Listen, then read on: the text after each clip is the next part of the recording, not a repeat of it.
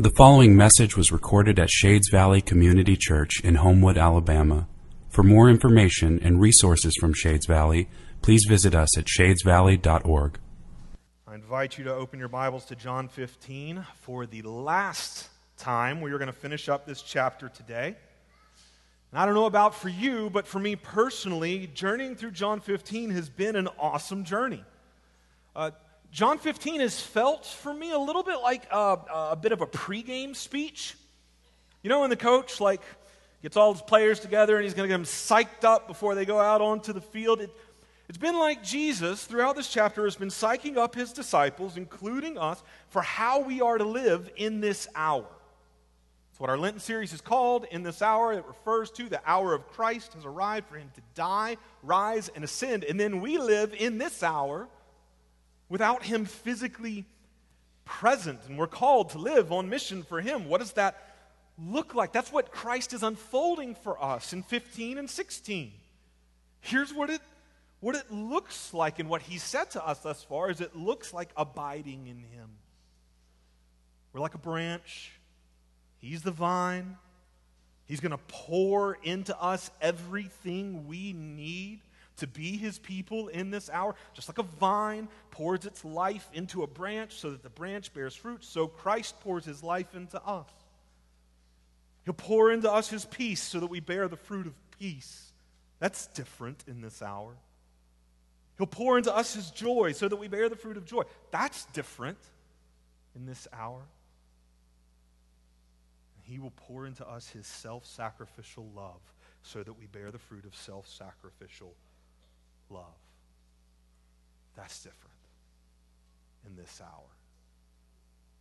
And that's what we dove into last week. How are we to live in this hour? We are to love one another as Christ has loved us, sacrificially, transformationally, missionally. And when we got to the end of that last week, that felt, to me, it felt like the pinnacle of the pregame speech. Love each other, sacrificially, transformationally, missionally, like we're there. I'm psyched up. I'm ready to head out onto the field as Christ tells us how to love missionally. This is our mission. Show the world what my love looks like. Invite them into that love.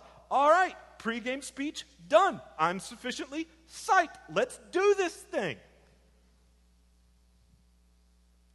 But Jesus' pregame speech isn't over.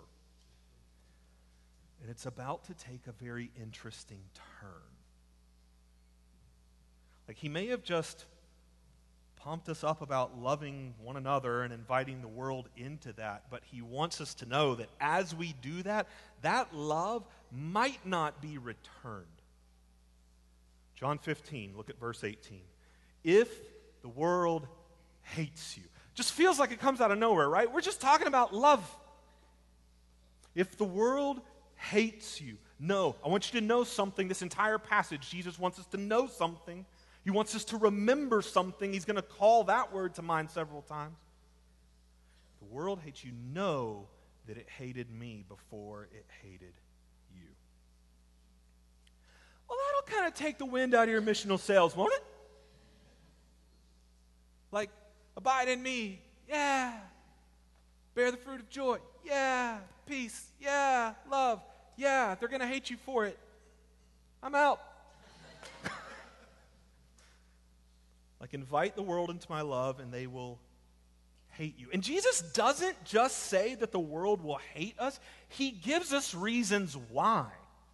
Like, he keeps talking about it.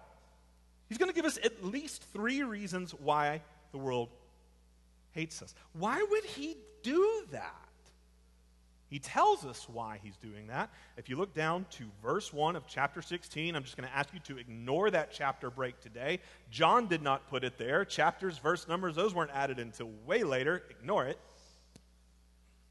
In verse 1 of chapter 16, he tells us why he's telling us these things. I have said all these things to you to keep you from falling away. How's that supposed to work? Like, seems to me, I know this may be a bit of a stretch, but it seems to me that falling away is precisely what this news would cause. Like giving me all the reasons the world will hate me doesn't keep me from falling away. It pushes me towards it. Like, I don't want in this thing. Doesn't it do that? Jesus doesn't think so. In this hour, when Christ followers will experience hate from the world, not might, they will. It's not the only thing we'll experience, but they will experience hate from the world. In this hour, Jesus thinks we need to know why. And that somehow that will give us endurance. Through telling us why, He's providing the power. All of this is about Him providing power for us to live in this hour, right? Abiding in Him. So He provides the power for peace, joy, love, and now the power for endurance. The power to make it to the end, even when you go about with my peace, my joy, and my love, and you get rejected for it. How are you going to endure through that? He thinks we need to know why we're going to be hated and rejected, and that, through that, He will be providing the power for endurance in our mission. He'll be providing the power for us to keep on sacrificially loving each other and inviting the world into that love. So, let's trust Jesus for just a moment this morning, and let's try to see the two things He is showing us. First, why will the world hate us? He's going to give us three reasons. Let's see them. Hear Him out. And secondly, how does Jesus telling us about the world's hate help us endure? How does that work? Those are our two primary questions. We're going to spend most of the time on the first one because that's where Jesus spends most of His time. So, first, why will the world hate us? I mean, we want to show them self-sacrificial love, right?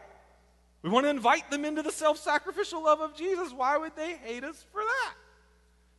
Jesus gives three reasons. Reason number one, the world hates you because you belong to a different kingdom. The world hates you because you belong to a different kingdom. Look at verse 19. If you were of the world would love you as its own. But because you're not of the world, but I chose you out of the world. In other words, don't go getting a big head thinking you're better than the world. I chose you out of it. You used to be there. But I did something graciously, lovingly. I chose you out of the world. Therefore, the world hates you. The world, cosmos in Greek. We've encountered this word all throughout the Gospel of John, and most of the time it refers to creation in rebellion against God. Especially humanity. Most of the time when we hear that phrase, the world, not every time, but most of the time it's talking about humanity in rebellion against God. A couple of examples. John 1 and verse 10. Christ was in the world, and the world was made through Him, yet the world did not know Him. Christ was in the cosmos that rejected Him, rebelled against Him. He'd made it, but it still rejected and rebelled against Him. And so they did not know Him. But He came anyway. John 3:16. For God so loved the world. Rebellious humanity that rejects Him. He so loved the world that He gave His only Son. Or Jesus says quite explicitly in John 8:23 to His brothers, you are of this world. I am not of this world. Christ is not of this world. That is, He's not in rebellion against God. But all of us are. We're born as a part of this kingdom of rebellion, this kingdom of corruption. And God loves us anyway. So He sends His Son into the world of rebellion, not to condemn it, but in order to save. And Jesus looks at His disciples right here, and He looks at you and at me, and He says, I chose you out of the world. By my sheer grace, I saved you, lavished love upon you. In the words of Colossians 1:13, God has delivered us from the domain of darkness and transferred us to the kingdom of His beloved Son. You belong to this kingdom, but I've saved you, I've chosen you out of it. By my grace, by my love, you didn't deserve it. I've rescued you, and I've transferred you from this kingdom of darkness into the kingdom of my marvelous light. It's what He's done. You belong, if you love Christ, treasure Christ, your faith is in Christ, you belong to a different kingdom. And that kingdom has a totally different culture. Is that not what's meant by the phrase, you are no longer of the world? You're not of a culture in rebellion against God. If you were, the world would love you as its own, because your way of life would affirm their way of life. But your life is shaped by Christ's kingdom. You live within a kingdom culture, and that feels like a critique to a culture in rebellion against God. Do you see how that works? When we encounter this all the time. When my daughter, Kara, she's my firstborn, when she was born, I remember encountering some awkward situations with mine and Holly's parents.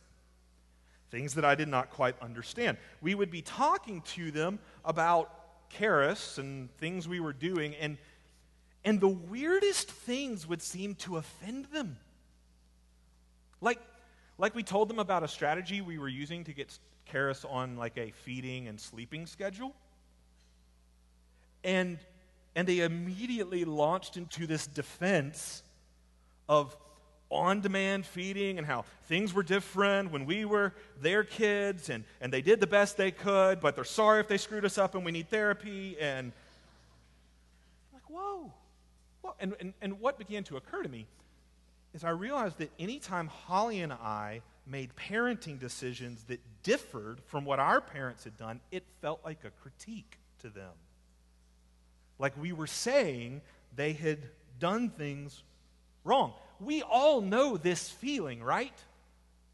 Like one of your friends tells you they're not on social media, and you immediately start defending why you're on social media. Well, yeah, it's really bad for society, and I'm not an addict or anything. I just have to keep up with my out-of-town family, and I'm not checking it right now while we're talking.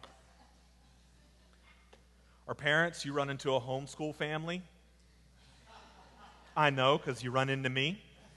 And all of a sudden you got to be like, the public school system in this area of town is really good, and blah, blah, blah, blah, blah. Or it can happen the other way around. I run into you, and I'm like, we really do school our kids. There really is structure. They're learning things. They're not socially awkward that much. We do this. When we encounter someone who does life differently than us, it often feels like a critique. Often it's not, but sometimes it is. And when a world whose way of life centers around self, when that runs up against a kingdom culture of self-sacrifice, that threatens their entire way of life. Or it should. When the world encounters how we use money, it should feel like a critique. We should use our money self-sacrificially for the good of others and the spread of the gospel. Use it to love the world. Invest in the spreading of the kingdom. Invest in God's kingdom versus building our own. And when the world encounters that, it should rub them the wrong way, threaten their way of life. When the world encounters how we use our careers for the love and the honor and the glory of God, not for self-advancement, but for the advancement of the kingdom, should feel threatening. When the world encounters how we do retirement, not as a time of self-indulgence to try and achieve a little piece of personal heaven, but as a new phase of life for ministry and self-sacrifice, when you have time and resources like you've never had before to sacrifice for the spread of the gospel. When the world encounters a kingdom culture, the kingdom culture to which we belong, totally upside down to their own, it feels like a critique to them, like a threat to their own way of life. And Jesus says, this is why they hate you. This is why they persecute you, even kill you. You experienced this as a teenager, right?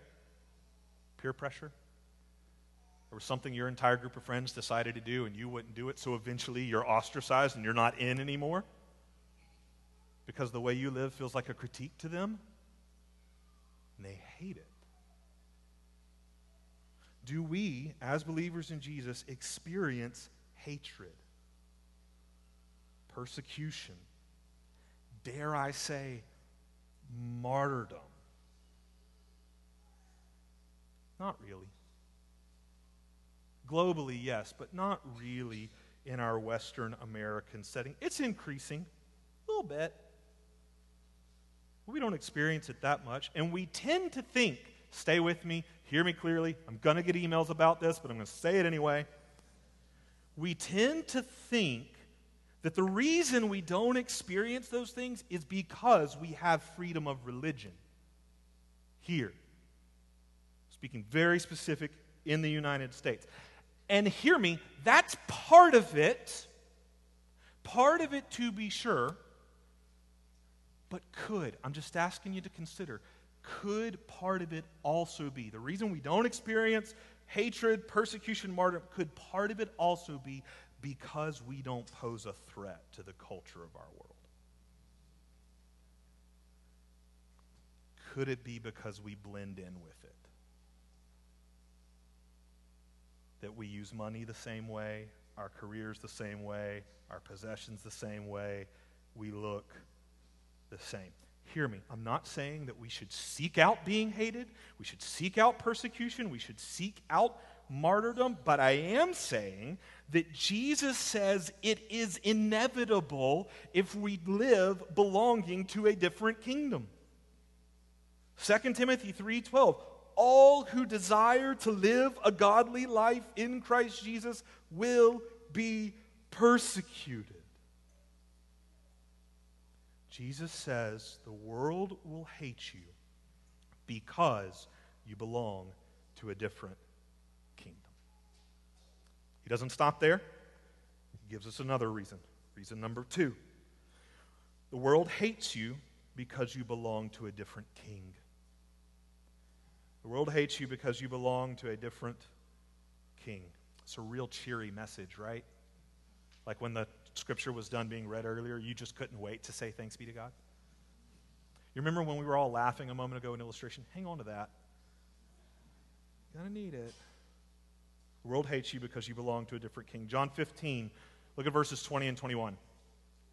Remember, I told you he's going to bring that up a lot. Remember the word that I said to you, a servant is not greater than his master. Jesus just spoke that back in John chapter 13 and in verse 16 when he was washing the disciples' feet.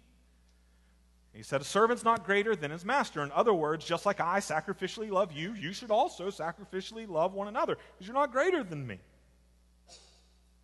So you should humble yourselves. He's using that same principle, but he's setting it in a much different context. He's flipping the coin on us. In other words, one side of the coin was, you should love like I love, and the other side of the coin is expect the same response that I get. That's what he says, is it not? Servant's not greater than his master. If they persecuted me, and they did, they will also persecute you. If they kept my word, and some of them did, they will also keep yours. But all these things they will do to you on account of my name, because they do not know him who sent me. All these things they will do to you on account of my name. Because you belong to me, in other words, because you belong to a different king. I grew up as an Atlanta Braves fan. Most of you know that if you've been here for any amount of time at all. Levi is playing for the Braves this year. How fantastic is that? All of my gear does double duty now. It's wonderful. I grew up as a Braves fan, and even before I understood the game of baseball, I understood this. We hated the New York Mets. And after 1991, we hated the Minnesota Twins. Still bitter. And I also understood that everyone hates the Yankees. Like, that's just the way it works. But the amount of animosity that I could muster as a small child for people I had never met just because they wore different colors, different teams' colors, was amazing. And as Christians, we wear the colors of a different king than the rest of the world. And how people feel about our king is how they will feel about us. Positive or negative. Jesus says if they persecuted me, that's what they're going to do to you. Because I'm your king. And you wear my colors. You're covered in my blood. But also, if they kept my word, responded to me positively, they're going to keep yours. How people react to Jesus is made manifest in how they react to those who represent him. John's going to take that theology and blow it wide open in his first epistle and talk a whole lot about how whether or not we love God is displayed in how we love or don't love one another. How someone feels about King Jesus is revealed, made manifest in how they feel, act towards those who represent him. And it's essential that we recognize there are positive and negative reactions to us as the people of God when we show forth the love of Christ, when we share the gospel. It's essential that we recognize that because some people think that if you're truly sharing the love of Christ, if you're truly sharing the gospel, then you should only experience positive reactions. They look at the state of opinion in America right now about the church. I'm talking about our context. I'm aware the church is much larger than America. We're in the minority. If you don't know, the majority of the church of Christians exists in the global south. The majority of the church is brown, not white. I recognize all of that, but talking about our context, there are people who think that if you're truly sharing the love of Christ, you should only get positive reactions. You say, well, if we just learn to love like Jesus loved, everyone would be drawn to that. And they'll take verses out of context where Jesus says things like, if I be lifted up, I will draw all people unto myself. If we just love like Jesus, then the world wouldn't hate us so much. Really? Jesus says that loving as he loves is precisely the reason the world will hate us. I mean, the world crucified Christ. Perhaps Jesus should have learned to love a little bit more like Jesus. People wouldn't have had such negative reactions to him. No, here's the deal. If you only experience positive reactions when you share the gospel, then you're probably not sharing the gospel. Conversely, we can flip that. Some people think that if you're truly sharing the gospel, you should only get negative reactions. They use passages like the one in front of us today to justify that conclusion. Jesus said we would be hated. I'm out there. I'm in the culture, standing faithful and firm, sharing the gospel, telling people they're a bunch of sinners going to hell, and they all need to repent and be holy like me. I can't help it that they hate me like Jesus said they would.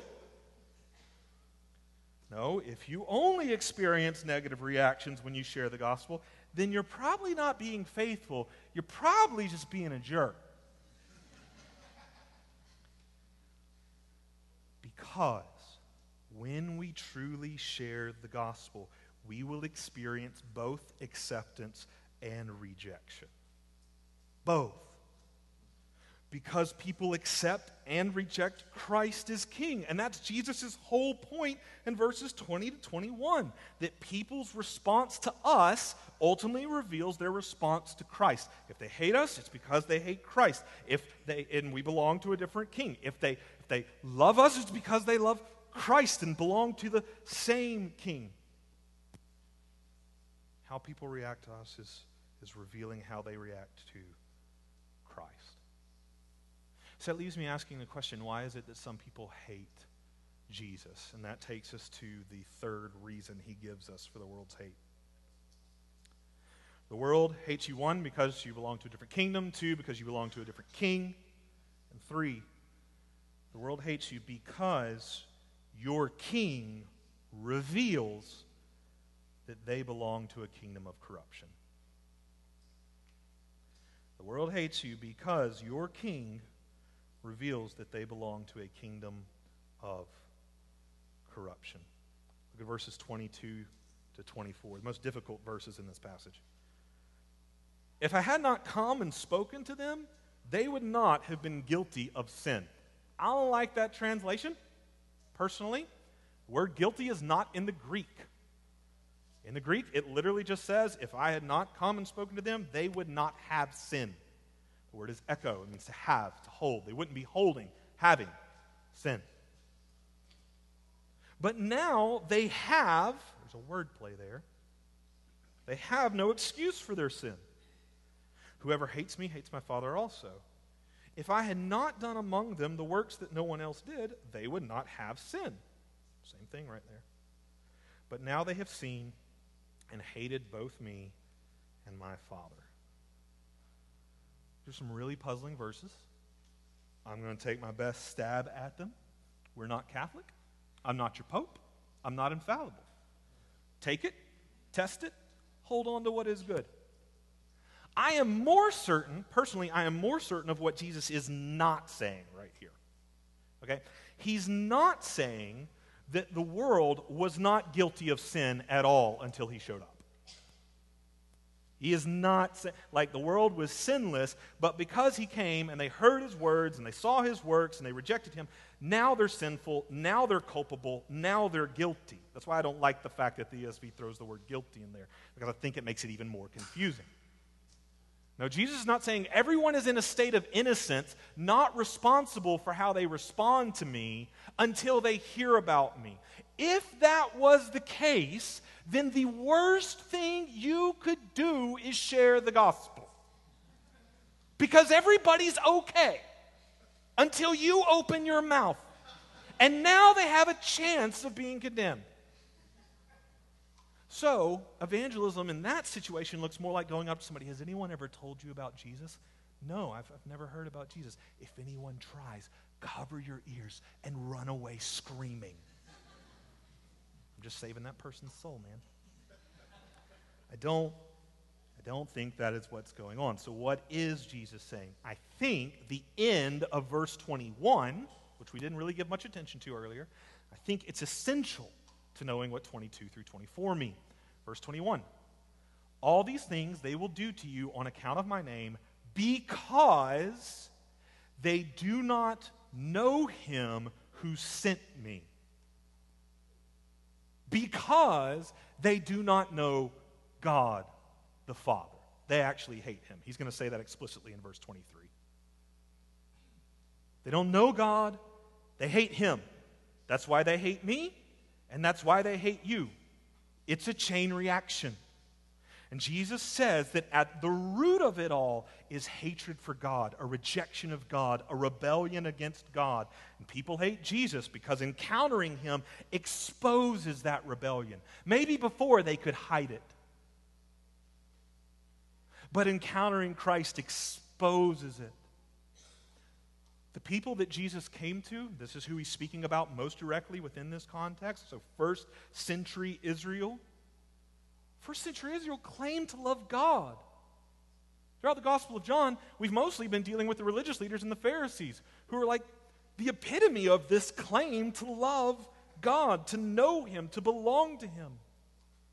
And Jesus says, if I had not come and spoken to them, they could have just kept right on having.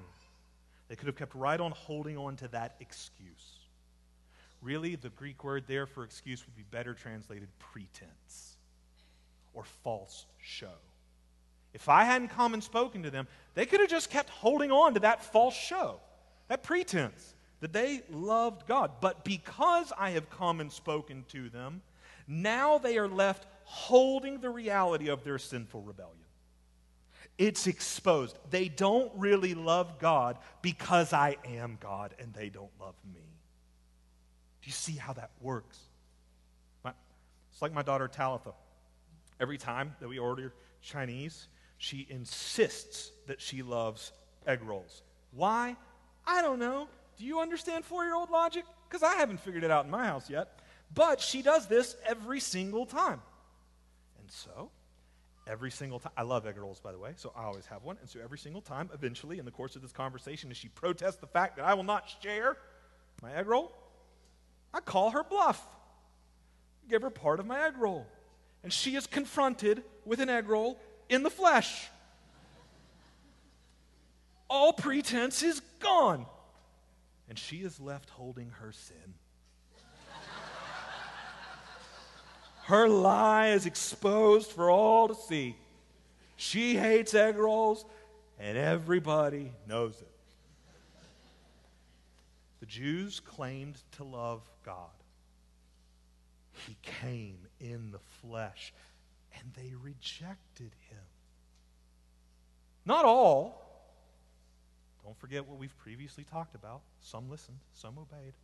And this isn't just true of the Jewish people. I'm not singling them out. I'm not being racist, and nor is John. This is an example of what happens with the world. That's why Christ is speaking in those terms. He came in the flesh, they rejected him, and their true rejection and rebellion of God was revealed. That's why Jesus says in verse 23, "Whoever hates me hates my Father also." Encountering Jesus reveals the true corrupt condition of our hearts. We can't hide it anymore. No matter what pretense we lived under, no matter who you are in this world, no matter if you lived under a pretense of a claim to love God or a claim to be a good person or a religious person or a selfless person, it doesn't matter. Encountering Jesus through his words and his works will reveal the condition of our hearts towards God. It will reveal our rejection of his light and our love for our darkness. John 3:19, "The light has come into the world, and people loved the darkness rather than the light because their works were evil." And we hate him for shining his light and revealing our corrupt hearts. Jesus said that explicitly in John 7, verse 7. "The world hates me because I testify about it that its works are evil." We hate him for loving us. Is this starting to parallel what he says will happen with us? That we will be hated when we love? We hate him for loving us. What he is doing as the light of the world, exposing the true condition of our hearts towards God, what he's doing is loving. He loves us too much to leave us in the darkness. He shines his light to expose that we cling to a corrupt kingdom of darkness and death. He shines his light so that we might see, repent, and come to him and know light and life in him. He doesn't have to do this. He does it because he loves us, and the world hates him for it. And the world will hate us for it. If we love like Jesus loved, if we love the world too much to leave it in darkness, we will be hated for it.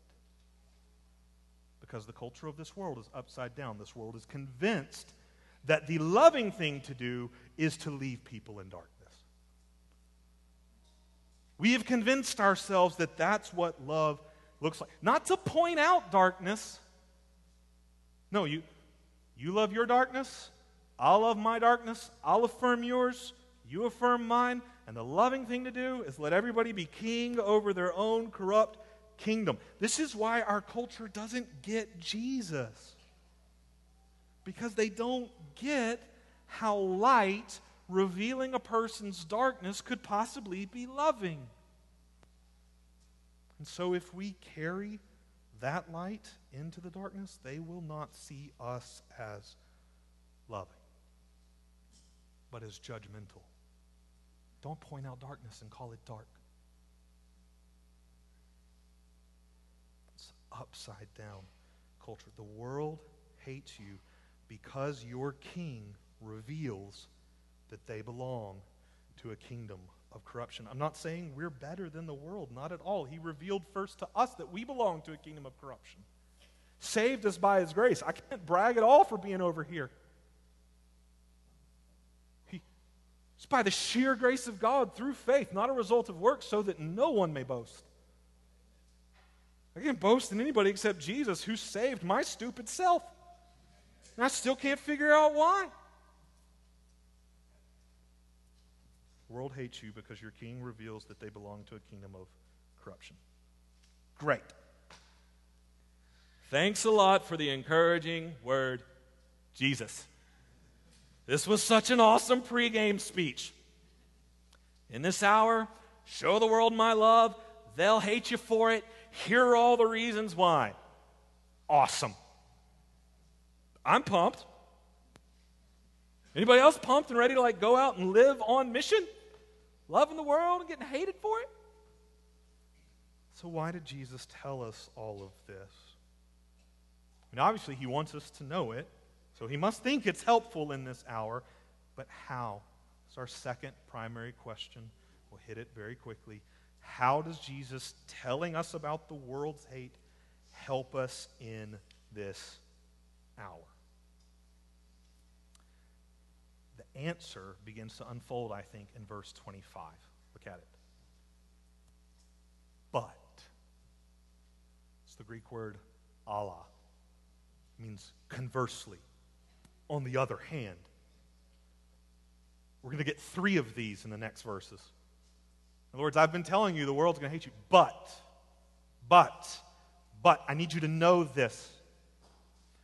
But, the word that is written in their law must be fulfilled.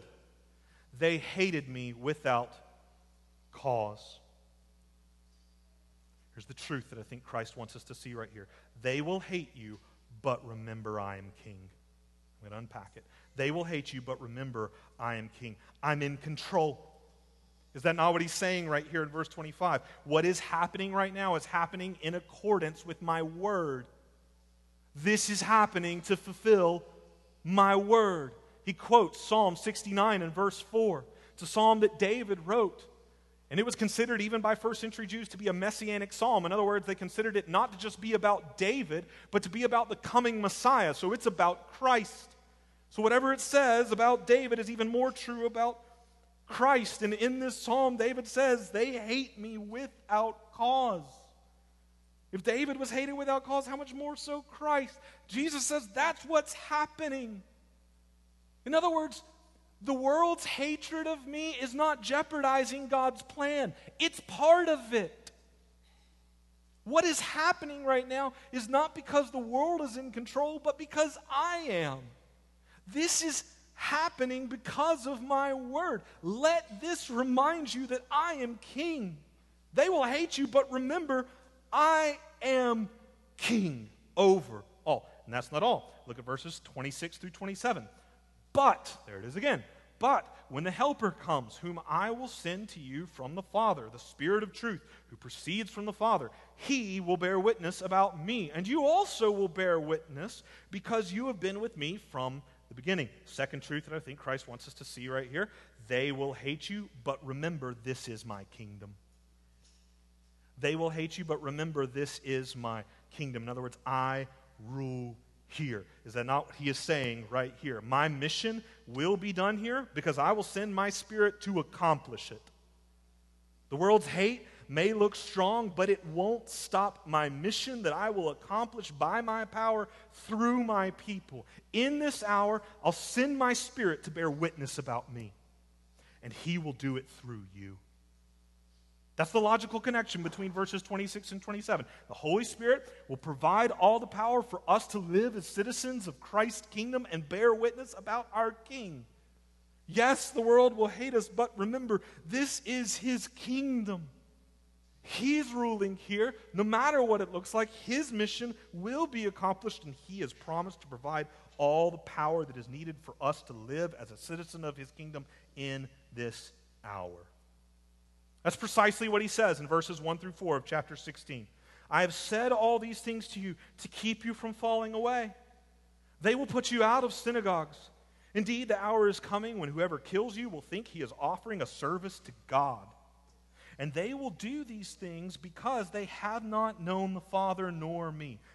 But, there it is again, I have said these things to you that when their hour comes, you may remember that I told them to you. In other words, they will hate you, but remember sovereignty.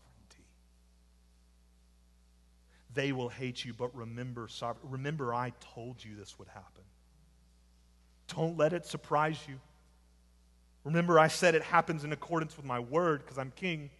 Remember, I said even though it happens, my mission will be accomplished because this is my kingdom. Remember that I am sovereignly in control, and none of this, when they kick you out of the synagogue, when they drag you into courts, when they persecute you, when they even kill you thinking they're serving me, none of this is happening outside of my control. It's fulfilling my word. It should confirm to you that I'm king. It should confirm to you that you're a citizen of my kingdom. It should keep you from falling away. Shades, do you see the beautiful, ironic, upside-down nature of Christ's kingdom? The very thing that tempts us to think he's not sovereignly in control. The very thing that tempts us to think he's not sovereignly in control is the very thing that should confirm his sovereignty. Do you see that? The very thing that would tempt us to fall away is the thing that should keep us from falling away. In other words, when you look around the world in this hour, the very things that make you think God is not in control, God doesn't have this whole thing is falling apart, those very things are what should confirm God's control for us and give us great confidence in our King and his kingdom, because it's all happening just like he said, according to his plan. When things happen the way my parents told me they would, that did not decrease my confidence in my parents. It increased it. That's what Christ is saying should happen. I've told you, I'm sovereignly in control, so when these things happen, let it increase your faith and your trust in me. It's just like the cross, is it not? The very heart of our faith. If ever there was a place where it looked like God was not in control, if ever there was a place where it looked like everything was falling apart, if ever there was a place where it looked like God had lost and the world had won, it was the cross. Yet our sovereign King was in control, winning through what looked like defeat. The cross is confirmation of the sovereignty of God. And your cross, if anyone comes after me, let them deny themselves, take up their cross and follow me. Your cross is confirmation of the sovereignty of God in your life. The world will hate you, but remember sovereignty. Remember that the world's hatred doesn't win. It didn't win at the cross of Christ, and it doesn't win through your cross in your life. God wins through crosses. Through them, he makes his love known to the world. He made his self-sacrificial love known to the world through a suffering Savior. And he continues to make his self-sacrificial love known through suffering saints. The lost world might just catch a glimpse of a Savior who loved them enough to suffer, even when they hated him. They might catch a glimpse of a Savior who loved them enough to suffer through a people who will love them enough to suffer, even when they hate us. Shades, in this hour, do not let chaos, opposition, or the hatred of the world convince you that Christ has lost control. Do not abandon all hope and fall away. No, let these things be the very things that make you remember sovereignty. He said it would happen in the way it is happening. He promised to provide all the power you would need to live showing the love of Christ to the world. In this hour, Shades, don't forget, remember that we serve a sovereign Savior. He is our King, and we are citizens of his kingdom.